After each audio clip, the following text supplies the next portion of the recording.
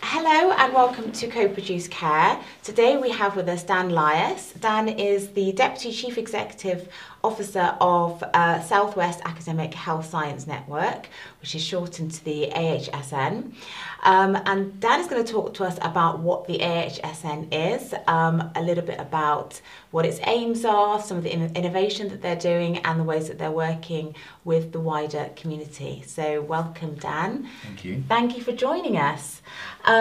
So I didn't know about the AHSN before, I know I'm going to get this wrong every time, the AHSN before I started investigating about what kind of services are out there and how we join health and science with what's going on in communities.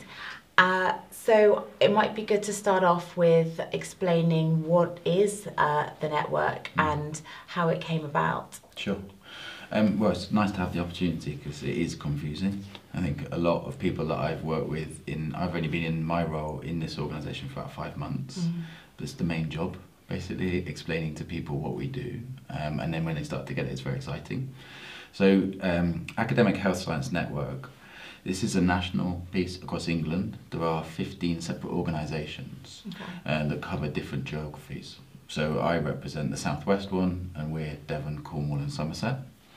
But we work very much as a network in partnership with each other, and we deliver work on behalf of NHS England and NHS Improvement, and then we also meet the needs locally within our health and care system.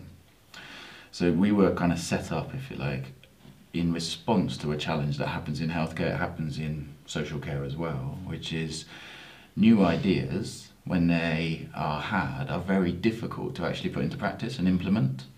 There's research that talks about an academic finding of a new way of working or of a new drug or a new product. It can actually take 15 years from the finding until the implementation is truly embedded. And that's too slow.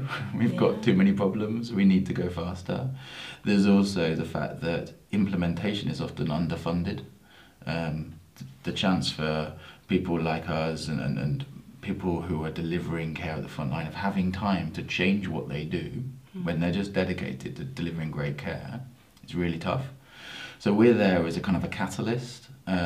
We help and we work alongside, and we bring energy, we bring a bit of time, and we bring process and advice to take those new ways or those improved ways. Sometimes they're just the old way, dusted off because now's the right time, to give it a chance to stick and to come into practice so people can deliver improvements without kind of just being burnt out in the process, because it's very hard. You know, we haven't got often the size of the workforce we actually need. Right.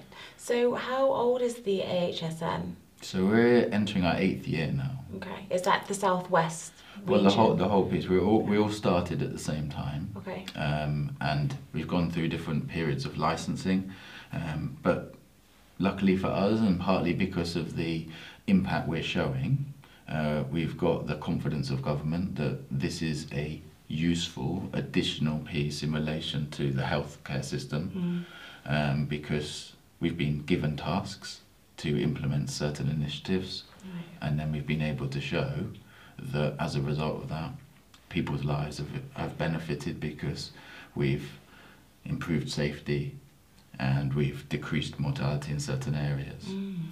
So why was the AHSN created? Did it come out of a government review from something? Or? Yeah, so I'm not, fully briefed on it all, but the Lansley reviews, back at that time, that last big major top-down restructure of the NHS, I think we came about at that time, and it was part of all of the thinking then, which was, I'd express it, I don't think others do, how do we just put a rocket up this? We've got problems, and we need to restructure it. And okay, so we've got clinical commissioning groups, we're going to bring those in, we're going to do this, we're going to do this, and AHSNs came in then. Now, they weren't fully new then, because there's always been this consideration around, it was just a new incentive, if you like, to go, okay, in an area, let's consolidate partnerships, collaboration around innovation for healthcare. and do it through a national network that's locally managed. Okay, so you're trying to take science away from pure academia and implement it and make sure it's funded. Yeah.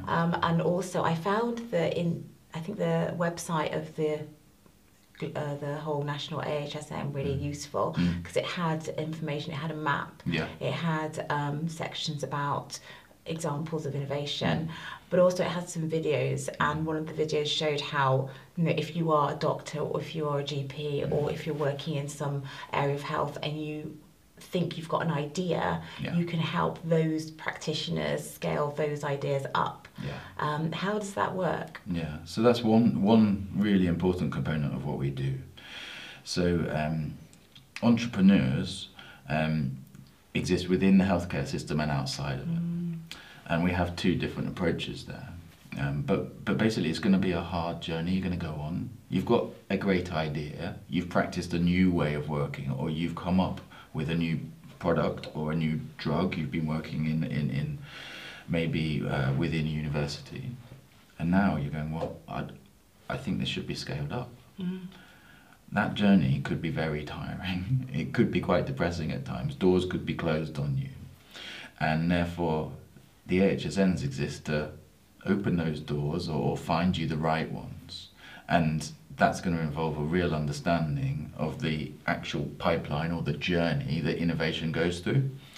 So in the early stages, we might just be allowing the person to validate that what they've got has the impact that they feel it is having, so that others are going to listen to them. I'm not a clinician, I haven't worked in healthcare. I've always been in the sort of the housing side or in social care side. And then as a provider, I've been trying to convince healthcare to commission the services from organisations I've worked with. It's really hard, you know. The evidence bar is sometimes really high, and the risk aversion. So an AHSN helps people to put together the right evidence and to connect what they've got to what is actually needed. Is the work that this person's doing really in need within their healthcare system? So we help them through that with advice, access to mentoring. There's also these great accelerators, which are, you know, intensive support from people who really know how to get a product scaled within our NHS. And we open those doors for these individuals, and also just give them the time and the confidence to keep going at times. Sometimes you need to give them advice to say, well, actually, you know, your passion for this is greater than the likelihood that this will be needed, and then it's up to them to choose what they do next. So if I am a GP or if I am a junior doctor and I think I've got a great idea, how do I get in touch or get involved with some funding to scale up my idea? So that website that you mentioned, the National AHSN Network, has something linked off it called the Innovation Exchange. Yeah. That, through the map, allows you to find, okay, where's my local AHSN? But also your local AHSN sometimes doesn't have all of the track record in your area. So because we're a network, we'll find you the right AHSN with the right people to help you develop that. So yes, it's the Innovation Exchange, and you can just Google that and get there and start that way. Great.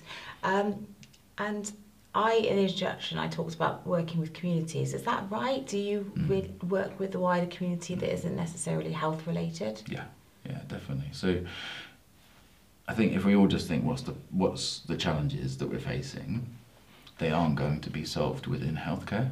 You know, healthcare is great, but it's something that happens once the problem has arisen. Yeah. Most of our problems are about the fact that we're needing to go into hospital. Well, why? Or now we're in hospital and we're needing to come out. Well, we're stuck. Why? And those answers sit predominantly within care first and the social care system. But the social care system itself is under pressure. And if you go back in time and you think what's worked in the past or what works in certain areas, well, it's often neighbourliness. I don't know if that's the right word, but it's community, it's connection, and it's looking out for one another, helping one another. It's having access to, those ways to well-being, such as relationships, such as the chance to exercise, such as good employment. All of these things that Michael Marmot's been telling us about for years, the wider determinants. So if we're to actually have impact at scale, which is what we're here to do, AHSNs are trying to really accelerate the uptake of innovation so that healthcare improves systematically and therefore dramatically. Pace and scale is often used. Well, we can do bits in hospitals, but we can actually do an awful lot more when we can help in the wider determinants. So increasingly we are being asked to support out in communities. It's quite complex though. Sometimes healthcare is complex, but actually when you've got a new drug treatment, it's been through, let's say, the NICE system. You kind of know it's going to work. It's just a case of getting a team to take it up. When you're working out in a community where everything is so interconnected, it requires a real attention to what's going on and the impact that you're having by different interventions and real thought. But it's the job, and it gives us a chance to make sure we don't medicalise community as well. Really good point. You talked about impact. How well do you think the AHSN is doing in terms of impact? Scale of 1 to 10. I'd say, well, we're more than 5. Yeah. We've got a way to go. I was reading our kind of last year's report, if you like, and the graphs on the tasks that we've been given from our national programs and the point at which we got involved, and then the numbers of people that have benefited as a result of the interventions. And all of them, or just about all of them, have got this kind of inflection point. And you can see that the AHSNs have really helped to create more of an uptake of a certain initiative, and that initiative, or that drug, or that treatment, is evidenced and proven with a return on investment and a healthcare impact. So you can go, oh great, so we've got proof. And I think that proof is giving confidence to others that the AHSNs need to continue. But the reason I wouldn't put it at the top is because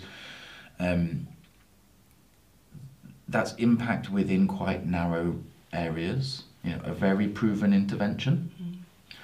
And as I said, I think there's an urgency for what we've got to do, and therefore we've got to get involved in the more complex, kind of messier areas where you can't be certain of the outcome, but you really need to try hard.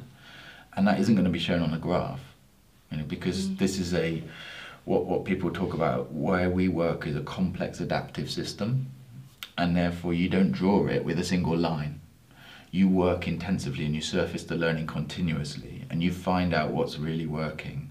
Then you come up with a plan to spread that into other areas. Yeah, I think the whole idea of impact sometimes is quite difficult, because what is impact, and impact will mean different things to different people. You talked about return of investment and the uptake of innovations or medication. And then on the other side, you might have impact in terms of experiences for people who use those medications. And it's, how do you even measure that? You have to go out with a mission as soon as you start the innovation or the intervention to find out that impact and make sure that you report back on it. So is that a challenge? Yeah, it is. I think where that's taken me to thinking is about social prescribing. Yeah. So we're doing in our AHSN and a lot of the other AHSNs more and more work in social prescribing, because suddenly it's become kind of attractive to health. We all, if you've worked in community for many years, you kind of know this stuff's been going on for a long, long time, and it predates all of the current initiatives. But because it comes in with the word prescribing, and because it's the money's channeled through health, actually the bar for evidence is really high, or it's a health type bar for impact. Well, actually, the patient reported measure on this is a lot more important in some of this. And yet we haven't yet got sophisticated enough within healthcare to routinely consider that and capture that. Instead, we're looking into the journals to see the research that's come out that's shown this and this. And actually, we're now increasingly, and before we started talking, you mentioned Toby Lowe's work, and there's there's real room for the patient or the person defines the metric or the measure. Because if I come up with the measure for what is important in social prescribing for you, and I go, well, are you in employment? Well, that possibly isn't really the point for you. That isn't really going to connect with you. And then I'm now driven to get you into employment because that's the measure. Whereas when you self kind of suggest what the measure is, you will come up with something quite different. And we may well find that employment follows. Yeah. But actually there was something important for you first. And so social prescribing sits under the banner of personalised healthcare. And actually within that policy agenda, I think they get it. They fully get that this is about what for you is important. So within AHSNs, we have to essentially kind of hold this space long enough to make this argument that actually the measurements that we're currently imposing upon this are possibly the measurements that relate to a different paradigm. And where society is at the moment and the trends that are going on are a lot about, you know, kind of the transition from old power to new power, the transition from facts to what works personally, what's the story here, let's understand it. And AHSNs have a role in order to work in that space, to surface learning at moments when, you know, you don't necessarily have proof right now, because with a lot of learning, with a lot of investigation, with time, you can make that argument very coherently. But in the moment, right now, you might not be able to.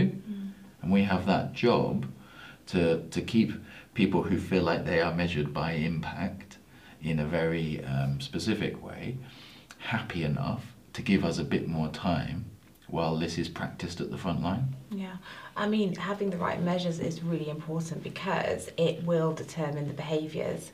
So like you said with employment, if that's your measure, then people will be pushing people for employment, but that might not be right for that person. Why do you think we've got into that situation where we're so disconnected from the lived experiences of the people that this is all about? It's a big question. I think I've worked for a long time in what some people would call housing. But when I was working in it, I was going, well, this is about homes.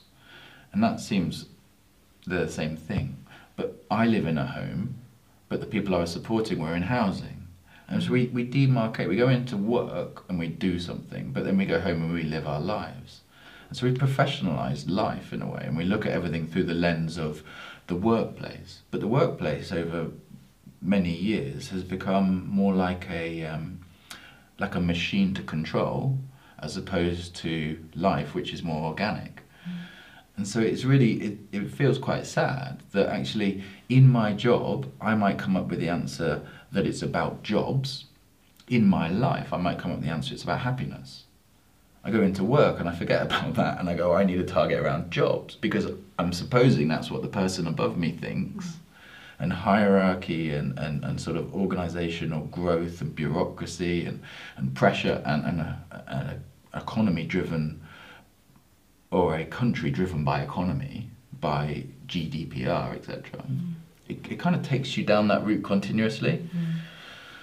So, you know, I don't know what the answer is for anybody else, but for me, it's we have to stop the sort of the othering that happens continuously when we put ourselves into boxes. And you have to bring your whole self to work, and you have to allow, as is my role with a senior person within an organisation, others to bring their whole selves to work so that they can go, well, what are you talking about jobs for? This is really about me being happy and having friendship. Yeah. Right, okay. Yeah. And connect back to that. So I'm really interested with the language that you use, the whole self, bring your whole self to work. We interviewed Helen Sanderson and she mentioned that, and she mentioned about self-managed teams, and she talks about the importance of seeing the whole person, and I thought that was really interesting. But also the idea of co-production. Do you think that that could have a big impact on the way that you are assessing how impactful your work is? Yeah, the co-production is more and more essential in what we do. We've just started a piece of work, for example, in I'm going to use a bit of jargon, in our STP, or our Sustainability and Transformation Partnership down in Devon. And we've kind of really firmly suggested it has to be co-produced. Because the danger when it's not is when we're all under pressure in our jobs and you're wanting to make a change, that without the support and the buy-in of many people, it's never going to really work. If you want systematic change at a large scale, you're actually going to need a continued amount of goodwill. So co-production is a way to get there. It's also a way to break down the historical power divides, whereby I'm senior so I know best, which is often rubbish. I might be able to create the environment where I can get other people to be at their best because I'm senior, but that's probably the limit of it. So by taking co-production very seriously, you stand the chance of getting a diversity of thought and then coming up with something different that you wouldn't have got before. And that kind of, if our problems are so great, and yet we do feel like we go around in circles. You know, in the time that I've been in and around the care and health sector, I've already felt like 2 or 3 cycles of, oh, we're coming back to something that we've done before, but not with any real confidence we're going to get a different result. So co-production gives you the chance of changing the ingredients. Great. And have you had any feedback from the new approach to co-production, negative or positive? Well, we ran, a colleague and I ran a workshop the other day for 10 clinical directors of primary care networks. And these are people new into post, and they've got a real leadership role, but they have to work out how they're going to work with each other. Between them, I think in the room, they probably represented 35 GP practices. And by using that sort of approach, the feedback that we got was there was a high level of trust, there was a high level of freedom to express views, and as a result, people felt listened to. So my feeling from that workshop, therefore, is their chances of doing some good stuff in the future is going to be improved. I don't know how many meetings we've all been in where we leave it going, well, that was just him talking at me, you know, and actually I had something to say, but I felt, what's the point? And we lost that voice as a result. So yeah, co-production and other forms of, like Helen talks about, you know, sort of flattening out hierarchy, democratizing decision making, absolutely essential. And I wouldn't mind finding out a little bit more about how you got into health and social care. Was there anything that you had in your background? Maybe you were some people were a carer, or some people were just interested in the area, or just really wanted to work in it. How did you find your way into the sector? Yeah, it wasn't as deliberate as it could have been, I suppose. I did psychology as undergrad, and that made me very interested in human behaviour,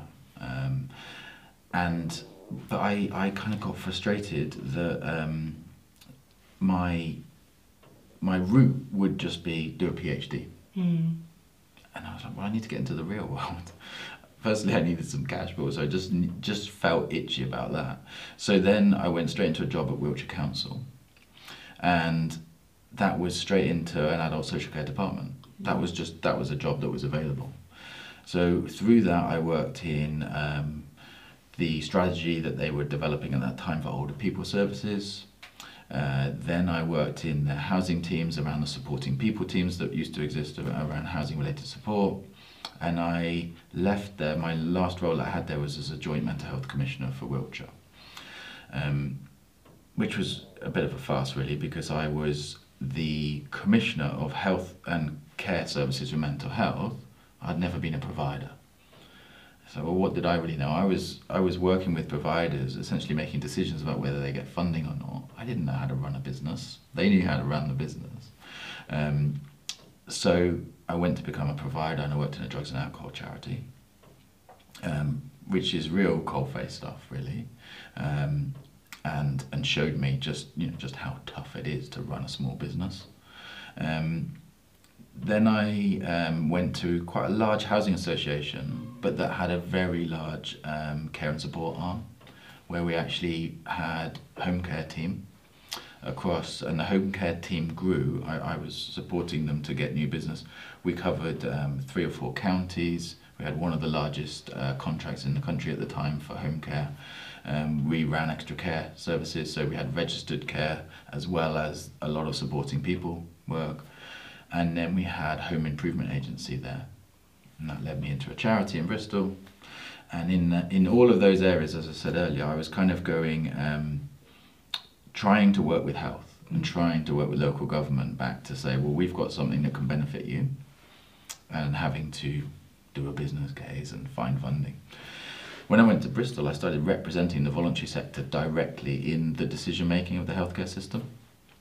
And it was at that point that I started to get quite interested about academic health science networks, because I thought, well, I've been around all of the edges of this, and I'm having a little bit of an impact on healthcare.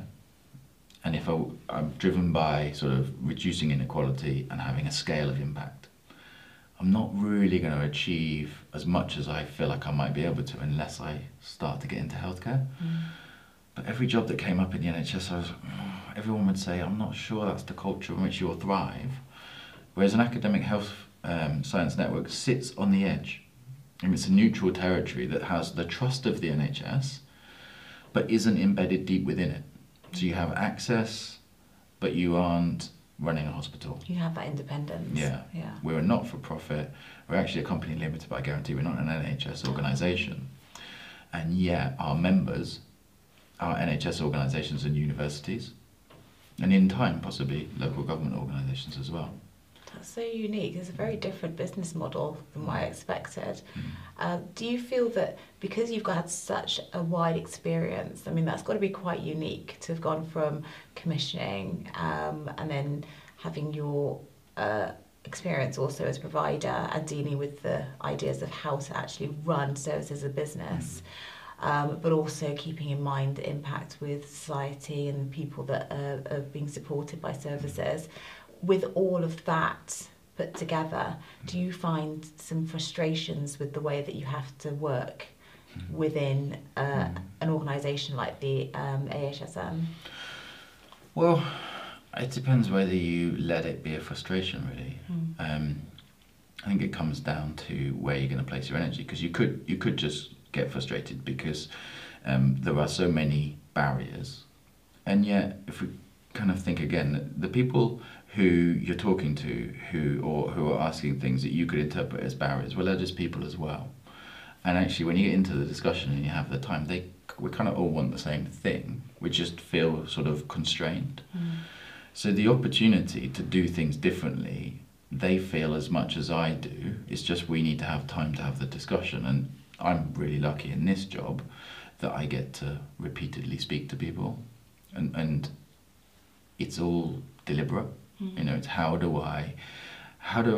if I truly believe that innovation isn't going to happen unless the culture and the environment it's almost like the ground has to be fertile for it. So we've got teams doing stuff and they're really helping.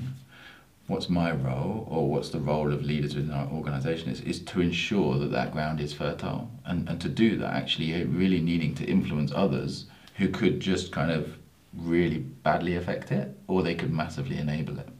So you spend your time in those discussions and you try and bit by bit get there. Really just joining the dots and bringing people together who wouldn't normally sit in the same room to we do a lot of innovation. So I'm really interested in all of the different impacts and innovation projects that you're doing. Have you got an example locally of something that's been really successful? So I mentioned earlier about social prescribing, and I think we're having some significant success there. So I'll maybe do a little bit on that, and then maybe one with care homes, because I think that fits this world. So the social prescribing success we're having is there are brilliant pockets of GP practices are completely embracing it, and others will embrace it, or they're trying. It's just the challenges of being in a GP practice these days. It just gets tougher and tougher. It's like in care, the workforce pressures are relentless. Those that have managed to embrace social prescribing and make it fully part of what they're doing, you're hearing these GPs talk about, well, I was going to leave my job, but I'm not now, because I feel like I'm having a real impact. So our work there is to understand what's going on and to give them the time to reflect on what's going on, not just at a very simplistic level, but what were the ingredients that created the condition that made that GP want to stay in their job, and then what were the conditions that enabled that end user, if you like, the person who benefited from the social prescribing that happened, to feel that their life was improved as a result. So we work, the academic piece, if you like, is we work very closely with universities and researchers. So which universities do you work with? So in our patch, we've got Exeter University, we've got Plymouth University. Okay. And partly because of the way the Southwest is, we've got a lot of focus within those universities on wider determinants and on social factors. So there's some very good people doing some detailed understanding of what's going on in that process. And then what we do is we seek to take those insights, and it comes back to this idea of a recipe to a certain extent. What is going on that's great? What are the ingredients? How do those ingredients need to go together, in what order? And which ones of them are essential and which ones are optional? So that as you look from one area, and it might be just a population of 30 to 50,000, and you look across your region and you go, whoa, there's so many of these pockets. How are we going to transfer it? Well, we've understood this recipe well enough, and then our job is to go where people are willing and to support them to understand that recipe and to make their own little variations, because locally there will be different circumstances, so that they can then go on that journey. And we give them the confidence, we give them the time. Sometimes we're bringing in money, sometimes we have some of our money, it's increasingly rare, to just accelerate that journey for them. Then we can wrap around, we do evaluation, real world evaluation or realist evaluation to surface the learning as they're doing it, so that they can then adjust. So you haven't, if you go back to those ingredients, you haven't burnt your cake before you know that it's ruined. Yeah. Essentially you've gone, oh okay, I've got a sense I need to turn the oven down, and help them in the moment. What are you finding, or the research is finding in your area to be the determinants, the widest determinants of health? So if you take social prescribing, what we've really found is that it's so much more about the community connection than it is about the route from the person coming to the GP, getting the social prescriber and going out. It's about what's going on in that community, and what does that community really need, so that the social prescribing options now reflect back what is needed, as opposed to, oh, I've got a clever person sat in a GP surgery that knows what I need, or I've got a link worker who can listen to me and find what I need and just go and create it. Actually, if you're close enough to the community and you're constantly listening, and that involves a very broad set of people. So when you say you, the person or the surgery? So the people who are listening, if you like, and understanding is partly us and partly other researchers. Okay. But then actually increasingly it's those really engaged clinical directors or GPs who are really championing this. So one of the things we've done is we've enabled them through some funding to have a bit of spare time in their day, because a GP doesn't have any spare time. So that they can cover some shifts while they themselves do that learning and go, okay, what is really working here? And it's essentially just slowing down a little bit. Our world was too fast.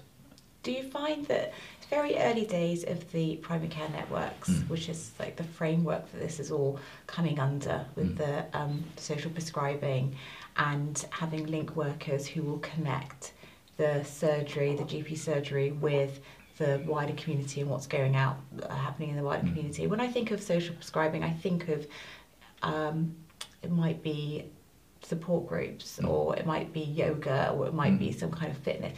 Is that right? Is that the kind of social prescribing that people are doing? And is it being successful, or is it too early to tell? Well, so there was a recent report from the World Health Organization actually on so many factors that are being successful in social prescribing, which are in the area that you've just talked about. Arts, sports, hobbies, etc., and really being able to show a connection to evidence. So yes, I think it's being successful. But to a certain extent, we didn't really need to know that. We kind of didn't know that anyway. You know, those of us who are more privileged have chosen for a long time to take part in exercise, sport, cultural activities, and we get positive reinforcement from that. So I don't think that's the real question. It's whether those activities are something that somebody who is facing multiple challenge, and often that is induced by complexity and poverty, feels that any of that is accessible to them or even appropriate at this point in time. And is the person who's advising them the sort of person that they want to listen to, or that they would go and seek to find out? And that's where you have to really understand what's going on in that interdynamic, because you can set up loads of social prescribing, you could fund loads of groups, but if the population in that community were feeling so alienated against institutions, if those groups were associated with those institutions, they wouldn't turn up. So our work has to go deeper, and really you have to speak to and spend time with the people who ultimately will be referred through. And for some reason over recent years, because of cuts, what's happened in social services in terms of cuts and higher criteria for assessment, what's happened in community health, what's happened in mental health services, nobody's spending real time with the people who end up needing the services until they turn up in A&E or until they turn up in the GP surgery. So our work over the coming years in social prescribing is diversifying now into I don't want to say outreach, but just going out and speaking to people and understanding what they might need and what they might like. And you mentioned Helen earlier, that's proper personalised care. That's what are your hopes, what are your dreams, what are your aspirations? Okay, well, how do we design around that then? And that's the exciting area for me. That sounds like plausible, it sounds like a brilliant bit of a no-brainer. Sometimes people say, when you talk about engagement and going out to people and finding out what they really think, they just say, well, it's really hard, those are really hard to reach people, that's the usual. Do you have a plan of how you're going to make this engagement meaningful? So if we go back to co-production, so we're about to start a project exactly in this area, and you have options when you're about to start something. You can overthink and you can come up with your plan, or you can convene people who have lived experience, people who have tried projects and learn, people whose minds are in this place and thinking what's the best way, and you can create an environment where they feel able to talk to each other, and then we all feel able to test some things together. And the addition that an AHSN brings to that, as well as holding that space, is that we also have some great teams with access to data.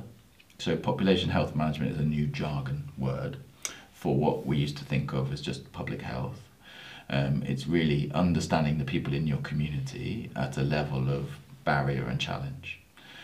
So if we use our data to go, who is not coming and what do we know about them first?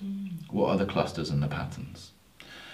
Okay, so now we've understood that there's a group of, let's say, men between 20 and 35 who routinely are not using GP practices, but when we hear about them, it's too late. And this could be connected to suicide. Okay, well, what's our appropriate approach to outreach? You've really got to consider that before you start doing it. And what we've got to do is we've got to go, what have we done in the past? And what's currently not working?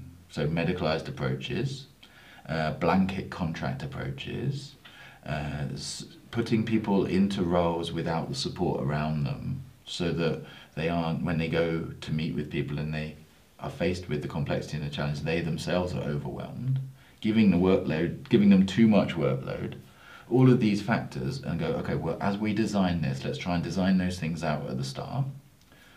We won't get it all right, so let's have somebody with us at all points, learning with us, and then let's reflect. Now, what that is, that's going to annoy some people because it's going to slow everything down. But our problems are too big to carry on rushing ahead doing the same stuff. So that's what we seek to do in our local work, is we hold the space for long enough to allow a different approach to happen that makes the most of the different voices Perfect. So there's a lot of talk around integration of health and social care, and it'd be interesting to find out what the interface is between health and social care for the AHSN, and are you helping to bridge the two in any way? Well, I hope we are. We find ourselves in that interface all of the time, and actually we witness increasing amount of partnership working at a very senior level between leaders in health and leaders in social care. But it's still a big divide for them to go across because there's so many barriers to it, some of which are just basic IT barriers. But there's so many culturally beneficial pieces about that integration happening, because a lot of the progressive thought that will unleash the real potential in the healthcare workforce sits in the cultural approach that people in care and in social care take, or that they've been trained in. Because supporting the public in a way which allows them to take some risk, which sees them as adults, and which is side by side as opposed to done to, is so much part of the future of supporting people to be well, because we just don't have enough resources to continue to kind of, you need to do this, you need to do this, and then find out that they aren't. So for a certain amount of the population, we need them to be quite activated in their own wellness. But to do that, we have to engage them as adults without any ways in which they might feel patronised. And unfortunately, when we've got very highly qualified people within the medical environment, sometimes the population just feels like, well, my only answer is to do what this person's told me. And sometimes this person doesn't have the time, or we don't allow them to have the time to get into a conversation. A lot of the answers are actually being done or are being dealt with in social care and in care. You know, personalised conversations, shared decision tools, those things are all transferable to the healthcare environment. So we are trying to help that diffusion across those two. And there are quite a few projects now that come across our desk where actually you could, if you wanted to say, well, that's social care, but it's all healthcare really, because it's prevention. So care homes might be an example. Should I talk about them? Yeah, but I just want to pick up on the fact that a lot of the rhetoric sometimes is around how can we upskill social care, how can we make social care look more like NHS or health.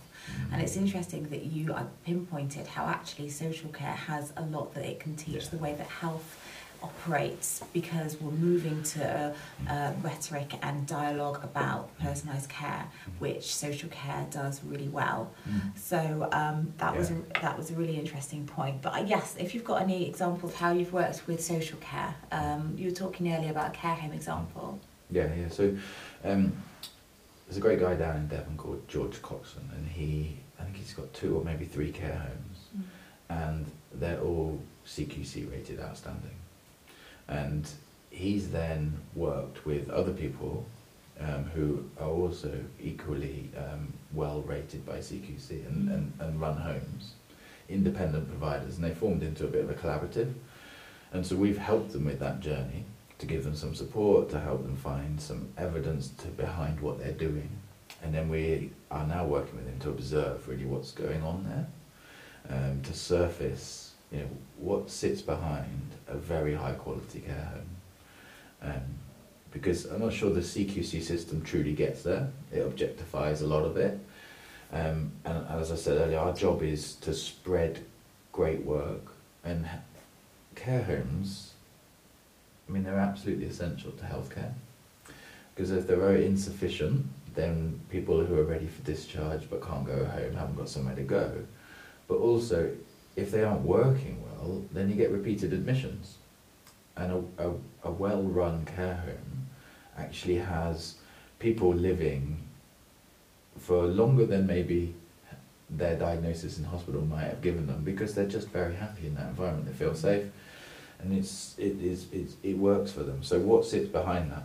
And some of the learning that George has uncovered is about just how satisfied the staff feel. He and his team are creating a homely environment within a care home, and that just makes a significant difference. But how do you do that? Well, you listen to the people and you design around them, and you really connect to them. And how do you do that? Well, you have to really care about the connection and believe that that person is, really see them for a person and really value them. Now that sounds also damn obvious, but in our effort, I think, to scale, we've come up with, right, we just need bigger care homes, right, we need more of them, or we need large extra care facilities, we need retirement villages. And it's not inevitable, but as you scale anything, there's a risk that you lose something in that journey, and what you can lose is connection and that real piece that George is achieving. So if we spend enough time seeking to understand that, then we can try and help advise people why, yes, it might look cost effective on your business case to go for a 60-bedded unit, but actually, if you think about the number of years in wellness that somebody might have in a very homely environment when the staff are feeling so happy with their job and very supported and not overwhelmed by the lack of staffing, etc., is probably going to pay off in the long run to also support these independent providers. So yeah, it's our job to try and, again, help George with that discussion and his colleagues with that discussion. Have you seen any examples of what George is doing there, which is coming out through the evidence of how he's come to be such a quality provider? But I think one of the things George does is he has a peer support network with the other care homes. And that feels like it's absolutely essential. You know, how are you continually discussing and continually learning and continually sharing practice? And it can be a very lonely environment. So there is no kind of silver bullet with this. But if you, I suppose what I'd say is his attention or their attention to culture, to the cultural environment, is the single biggest innovation going. That is the reason why things are different or better. Because if something happens that feels like it's out of kilter with their value set, well then they'll all feel it and they'll all seek to go, okay, well let's discuss that and improve it. As opposed to that going unnoticed and another thing going unnoticed. And then actually standards or environment have changed almost without anybody properly noticing because it was gradual. So that's one of the part we were talking earlier about psychological safety. Mm-hmm. So yeah. that's one thing. Mm-hmm. Is there anything else that you feel that they've collaborating with other providers, which I think is really important, and sometimes people are so busy doing the work of functioning as a care provider that you can just miss that part. Psychological safety of your staff so that they feel that they can come with issues and you can nip things in the bud early. Homeliness, concentrating on the person, which I think is one of those phrases that we just say, but we don't really know what that means. Maybe it's partly because, well, that's going to change for everybody, so a different person is going to find a different thing important to them. So can you ever quantify that or, you know, have a definition of it? I don't know. Well, yeah, so George, he talks about time. And I think, again, I talked earlier, you got to slow things down, really. And so how would you truly understand the person? Well, you're going to have to spend time and you're going to have to want to and you're going to have to listen. Well, actually, you've only got so many staff on that shift and you're only getting paid so much money. And actually, this is probably your livelihood and it might be tied to your own house and your own mortgage. You know, so it's a really dangerous place to be. So it's really important that we emphasise or we find the sort of the time that people have to care and the space that they have to do that gets rated as highly as other approaches which are equally important, such as how we're dealing with medication in the home, how we're dealing with health and safety issues, etc., etc. Unfortunately, currently that isn't as emphasised as much as it could be. Do you think that's because it's not necessarily all down to the provider, it's more to do with commissioning? Yeah, I mean, being a former commissioner, I'd say commissioning's got a lot to answer for. It's really unfortunate that we haven't made the most of it. But it's quite understandable why it's happened in such ways. So there will be great examples of very well put together outcome-based service specifications that found a provider that was truly already on this journey before they won that tender. But unfortunately, and I've won a lot of tenders in business development over the years, it's not that hard to win a contract and actually to put together something that shows that you are the right provider. But are you truly is a big question, and commissioning has not, it's not been sophisticated enough to truly find the match. You know, when I think about, so we're about to have a new chief executive, that journey that we've gone on is very deep to find a fit, you know, the real fit between that individual and this organisation.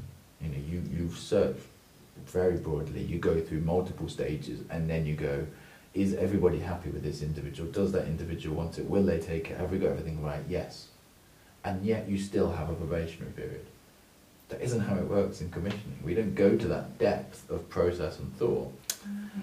And we don't really map these conditions across. We kind of take that off the shelf, we copy a bit of that, and then we go through a process which is procurement orientated, which kind of cuts out any learning in the process. We're suddenly in a window where basically you can ask questions, but you're only going to get pretty simplistic answers back, and we aren't going to change the spec. So it's got a lot to answer for. But so in a sense, I almost feel like you're saying the culture isn't just about the culture of the provider. It's not just about the culture of health. It's about the culture of the whole system. Because a lot of the time there's pressures for providers to use values-based recruitment or to change standards in a certain way. But if, from what you're saying, if we could actually get the whole system to work that way, from commissioning, maybe even to, you know, government, because obviously they have to work within certain rules, certain regulations, so law. If we can get the whole, recognise what is the whole, what is the different parts, the ecosystem that supports that individual, and the whole values of that system, rather than individual bodies, because it all interconnects. What providers do will be determined with what people are commissioning them to do. And it works.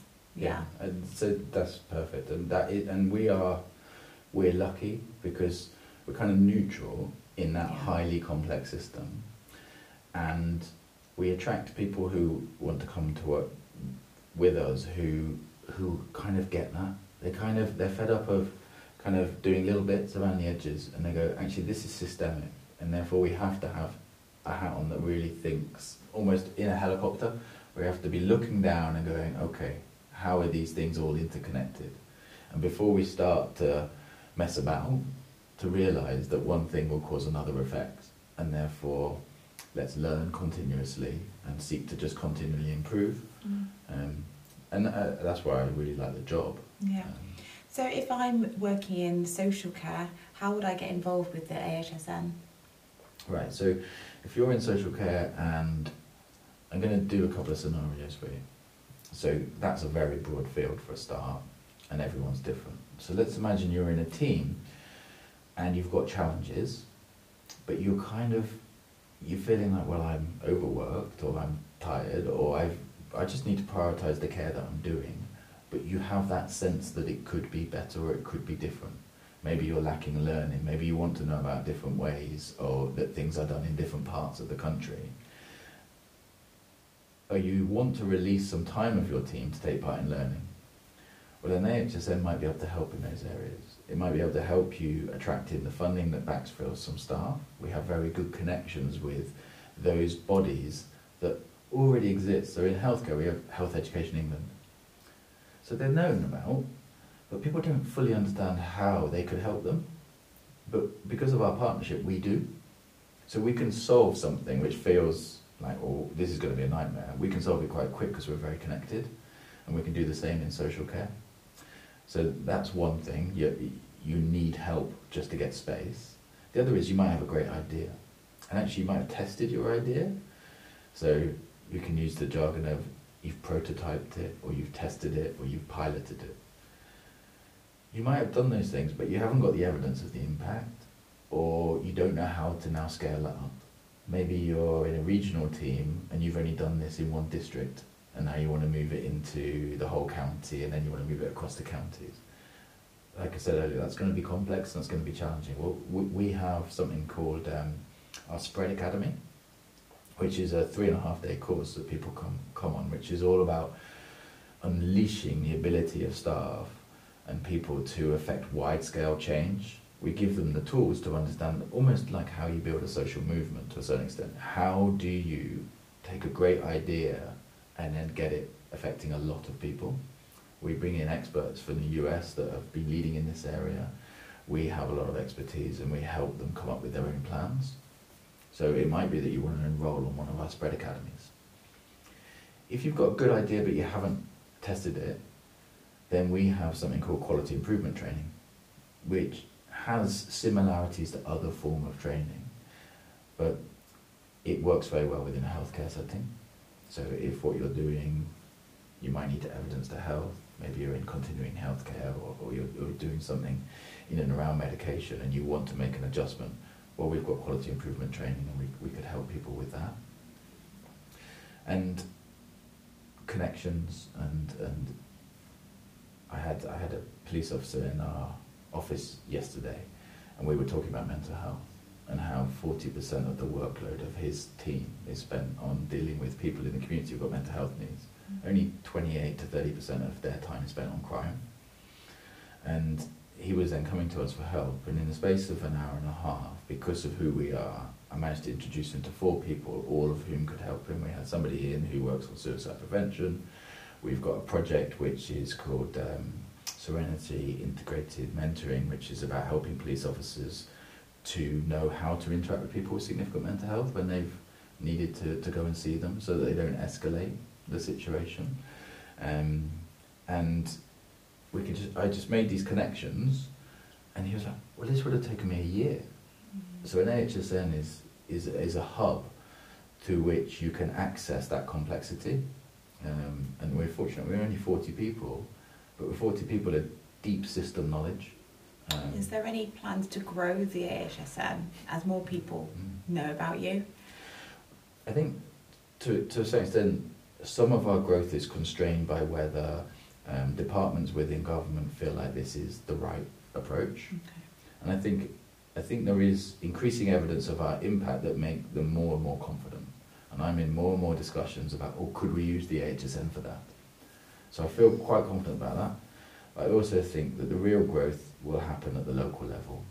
It will happen when the local authority, social care, GPs, PCNs come to us and say, can you help with this? Then we'll just get busier and busier. Really, we shouldn't need to exist.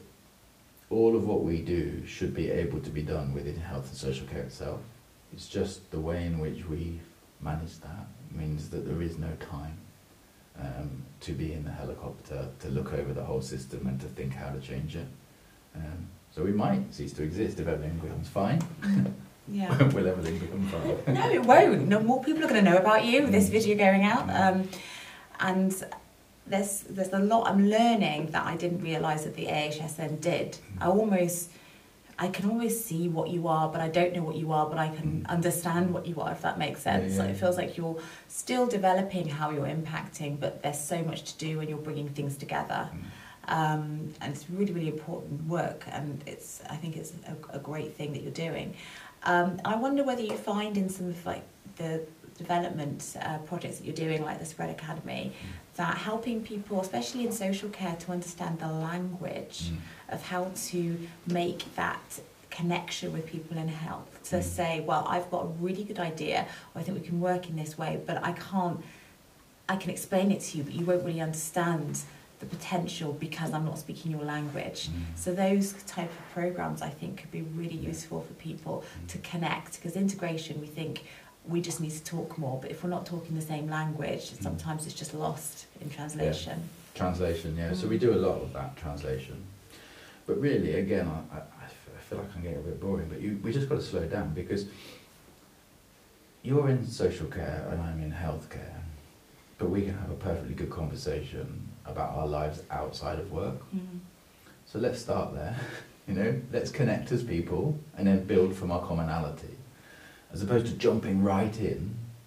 I'm in so many meetings where people haven't even read the papers, and we're spending most of the meeting wasting time reiterating things that people haven't had time to understand. And that's partly because the trust isn't there. If we all trusted each other, well, actually, I trust you to make that decision, you crack on, sort of thing. I don't need to hold you fully to account. And I think until we spend more time getting to know each other, the other things won't flow. So, yeah, that's an increasing role of us. Trust, yeah, very good point. I think we've pretty much come to the end. I usually ask for cactus questions from people. We haven't had any cactus questions. I did come up with a couple. One that I'm asking a lot of people is about what is the main ask you would have for the newish elected government.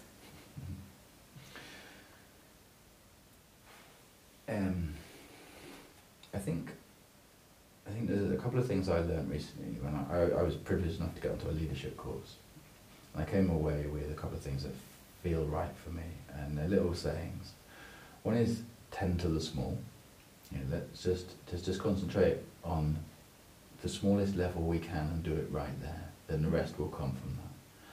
So I think my advice or my hope for government is that this initiative that is happening now through primary care networks, which is saying we realise that neighbourhoods are really important, that working at the small population level is where change will happen.